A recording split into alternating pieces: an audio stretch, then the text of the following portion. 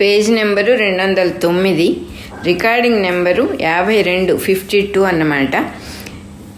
త్రిపురారహస్య జ్ఞానఖండసారము అనే శక్తే గ్రంథంలో సమాధి స్థితి వివరణము అనే 17th చాప్టర్లో మనం ఇప్పుడు బాలప్రియ అనేది చదువుకోబోతున్నాం. ఆథర్స్ వ్యూ పాయింట్ అన్నమాట.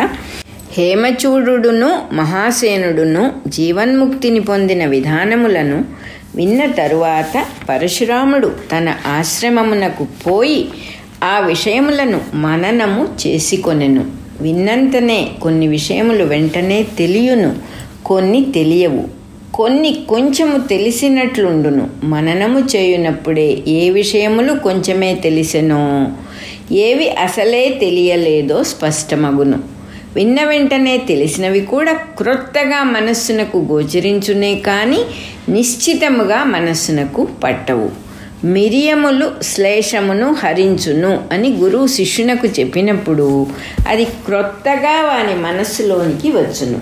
కానీ దానిని గూర్చి ఆలోచించుచున్నప్పుడు వీనిని ఎట్లు ఉపయోగింపవలెను, పొడి చేసి దేనితోనైనా కలపవలైనా, కషాయము చేసి త్రాగవలైనా, ఎప్పుడు ఎంత మోతాదులో వాడవలెను అని పెక్కు సందేహములు కలుగును.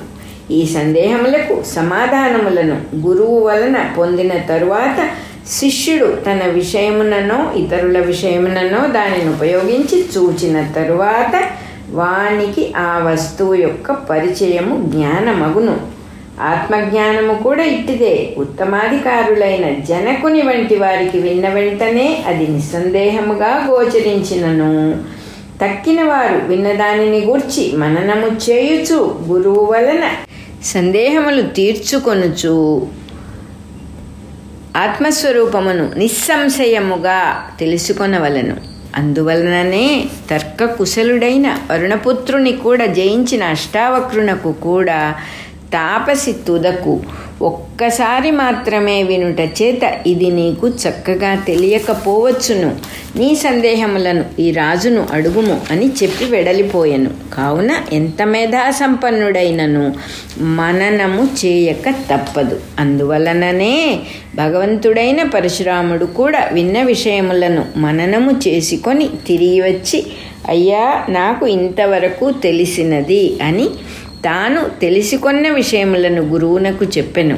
తెలిసినవి అని అనుకొన్న విషయములలో కూడా తాను దేనినైనను పొరపాటుగా గ్రహించి ఉన్నచో వెంటనే గురువు దానిని సరిదిద్దగలడు. అనగా నీవు గ్రహించినది యథార్థమే, ఇది ఇంతే అని గురువు ఆమోదించు వరకు ఎవడు తన బుద్ధిని గాని అనుభవమును గాని ప్రమాణముగా గ్రహింపరాదు. తాపసి అడిగిన ప్రశ్నకు సమాధానము తెలియలేదని తోచినంతనే అష్టావక్రుడు గర్వము వీడి వినయముతో, అమ్మా, నీవడిగిన ప్రశ్నకు నాకు సమాధానము తెలియదు, నేను నీకు శిష్యుడనగుచున్నాను, అది ఎట్లు నిరూపింపబడినదో చెప్పుము అని ప్రార్థించెను. అంత మహాసభలో తాను ఒక స్త్రీకి ఓడిపోయి తినని గాని ఆమెకు తాను శిష్యుడు కావలసి వచ్చినదని గాని అతడు అభిమానపడక వెంటనే ఆమెను ఆశ్రయించెను. అతనికి అప్పుడు అభిమానము వలన అవమానము కలిగినను దుఃఖము, స్త్రీని గురువుగా ఆశ్రయింపవలసి వచ్చినందుకు సంకోచము కలుగలేదు అని చెప్పజాలము. అయినను ఆత్మను గూర్చి నిస్సంశయముగా తెలుసుకోవలయును అను తీవ్రమైన కోరిక చేత అతడు సకల సంకోచములను త్రోసివేసి ఆమెను ప్రార్థింపగలిగెను. ఈ శ్రద్ధను గమనించియే తాపసి జనకుడు అతనికి బోధించిరి. అతనికి ఆ శ్రద్ధయే లేకున్నచో ఓటమి కలిగినంతనే అవమాన దుఃఖముతో సభ నుండి నిష్క్రమించి ఉండును. కానీ అతనికి విద్యా విషయమున గల శ్రద్ధ అమోఘమైనది. ఆ శ్రద్ధ వలననే అతడు కృతార్థుడు కాగలిగెను. ఈ శ్రద్ధ చేతనే పరశురాముడు కూడా ఎవ్వరేమనుకుందురో అను సంకోచము కొంచెము కూడా లేక ఎన్ని పర్యాయములైనను గురువును ప్రశ్నించి తెలుసుకొనుచునే ఉండెను. కావున గురువును సేవించుచు శ్రవణము మననము నిధిధ్యాసనము కొనసాగించుచు ఆత్మజ్ఞానమును పొందవలసినదే కానీ దీనికి ఇంకొక మార్గము లేదు. కువలుని వలె పౌరాణికుల వలన కుతూహల మాత్రముతో వినుట వలన గాని అడవులకు పోయి ప్రాణాయామాదులతో నిర్వికల్ప సమాధిని సాధించి తపస్సులు చేయుట వలన గాని ఆత్మజ్ఞానము కలుగదు అనుట స్పష్టము. ఈశ్వరానుగ్రహము కూడా మనకు కొంతవరకే, అనగా సద్గురువును చూపి ఆయన యందు శ్రద్ధ కలిగించు వరకే తోడ్పడును. ఆ పైన శ్రవణ మనన నిధిధ్యాసములు గురుసేవాపూర్వకమైన స్వయం కృషి చేతనే కొనసాగవలెను. దత్తగురువు చెప్పిన మాటలలో ఇది స్పష్టమగుచున్నది. మనయందు ప్రతిదినము సద్విమర్శనమును పెంపొందించుచుండుటయే మనచే ఆరాధింపబడిన ఈశ్వరుడు ప్రసన్నుడై మనకు చేయగలిగిన మహోపకారము. ఆయన చేయగలిగినది అంతవరకే. విచారణము తప్ప ఆత్మజ్ఞానమునకు వేరొక సాధనము లేదు అని జనకుడు స్పష్టమనర్చను. ఆయన గురుముఖముగా శాస్త్రము వలన కలుగు పరోక్ష జ్ఞానము ముందుగా ఉండినప్పుడే సమాధి వలన విజ్ఞానము కలుగును. అందువలన శాస్త్రజ్ఞానము లేని వారికి సమాధి కలిగినను దాని వలన ప్రయోజనము లేదు. శాస్త్రమునందు చెప్పబడిన ఆత్మతత్వము, సమాధి యందు గోచరించిన ఆత్మస్వరూపము రెండును ఒకటియే. శాస్త్రమునందు నిర్ణయింపబడిన ఆత్మయే నేను, సోహం అని గుర్తింపవలెను. అట్లు గుర్తించుటను ప్రత్యభిజ్ఞ అందురు. దానిచేత సంసారమునకు మూలమైన అజ్ఞానము సమస్తము నశించును అని చెప్పెను. అష్టావక్రుడు అడిగిన సందేహములకన్నిటికీ సమాధానములు చెప్పి తుదకు ఆయన, ఇప్పుడు నీవు విన్న దానిని మరల విచారింపుము, పిమ్మట ఆత్మతత్వమును తెలిసికొని కృతార్థుడవు కాగలవు అని చెప్పి పంపెను. కావున విచారము తప్ప ఆత్మజ్ఞానమును పొందుటకు వేరొక మార్గము లేదు. సమాధి వలన ప్రత్యభిజ్ఞ నొందుట కూడా విచారములోని భాగమే. తైత్తిరీయ ఉపనిషత్తునందు వరుణుని పుత్రుడైన భృగువు తండ్రి వలన ఉపదేశమును పొంది తపస్సు చేసి బ్రహ్మజ్ఞానమును పొందెను అని చెప్పబడి ఉన్నది. ఆ భృగు మహర్షియే ఇందు ప్రస్తావింపబడిన వరుణపుత్రుడై ఉండవచ్చును. అతడు తర్క నైపుణ్యముతో జనకుని సభలోని పండితులనందరనూ జయించి అష్టావక్రుని చేత తర్కము వలననే ఓడింపబడెను. అష్టావక్రుడు తాపసి చేత ఓడింపబడెను. యుద్ధమునందు వలె జయాపజయములు తర్కమునందు కూడా ఎంత అస్థిరములో దీని వలన స్పష్టమగుచున్నది. శాస్త్ర విషయమున కూడా కేవలము తర్కము చేత ప్రతిష్ఠింపబడిన సిద్ధాంతముల గతి ఇంతే. వరుణపుత్రుడు ఖండించు వరకు జనకుని సభలోనున్న పండితులు అనుకొనుచున్నవి సిద్ధాంతములే. వరుణపుత్రుడు ఖండించినంతనే అవి పూర్వపక్షములై వరుణపుత్రుడు చెప్పినది సిద్ధాంతమయ్యెను. అది కూడా అష్టావక్రుని చేత ఖండింపబడి పూర్వపక్షమయ్యెను. కావున కేవలము తర్కము చేత నిలువపెట్టబడు సిద్ధాంతమేదియును సుప్రతిష్టము కాదు. కేవలమైన తర్కము ఎప్పుడైనను ఎవని చేతనైనను ఖండింపవచ్చును.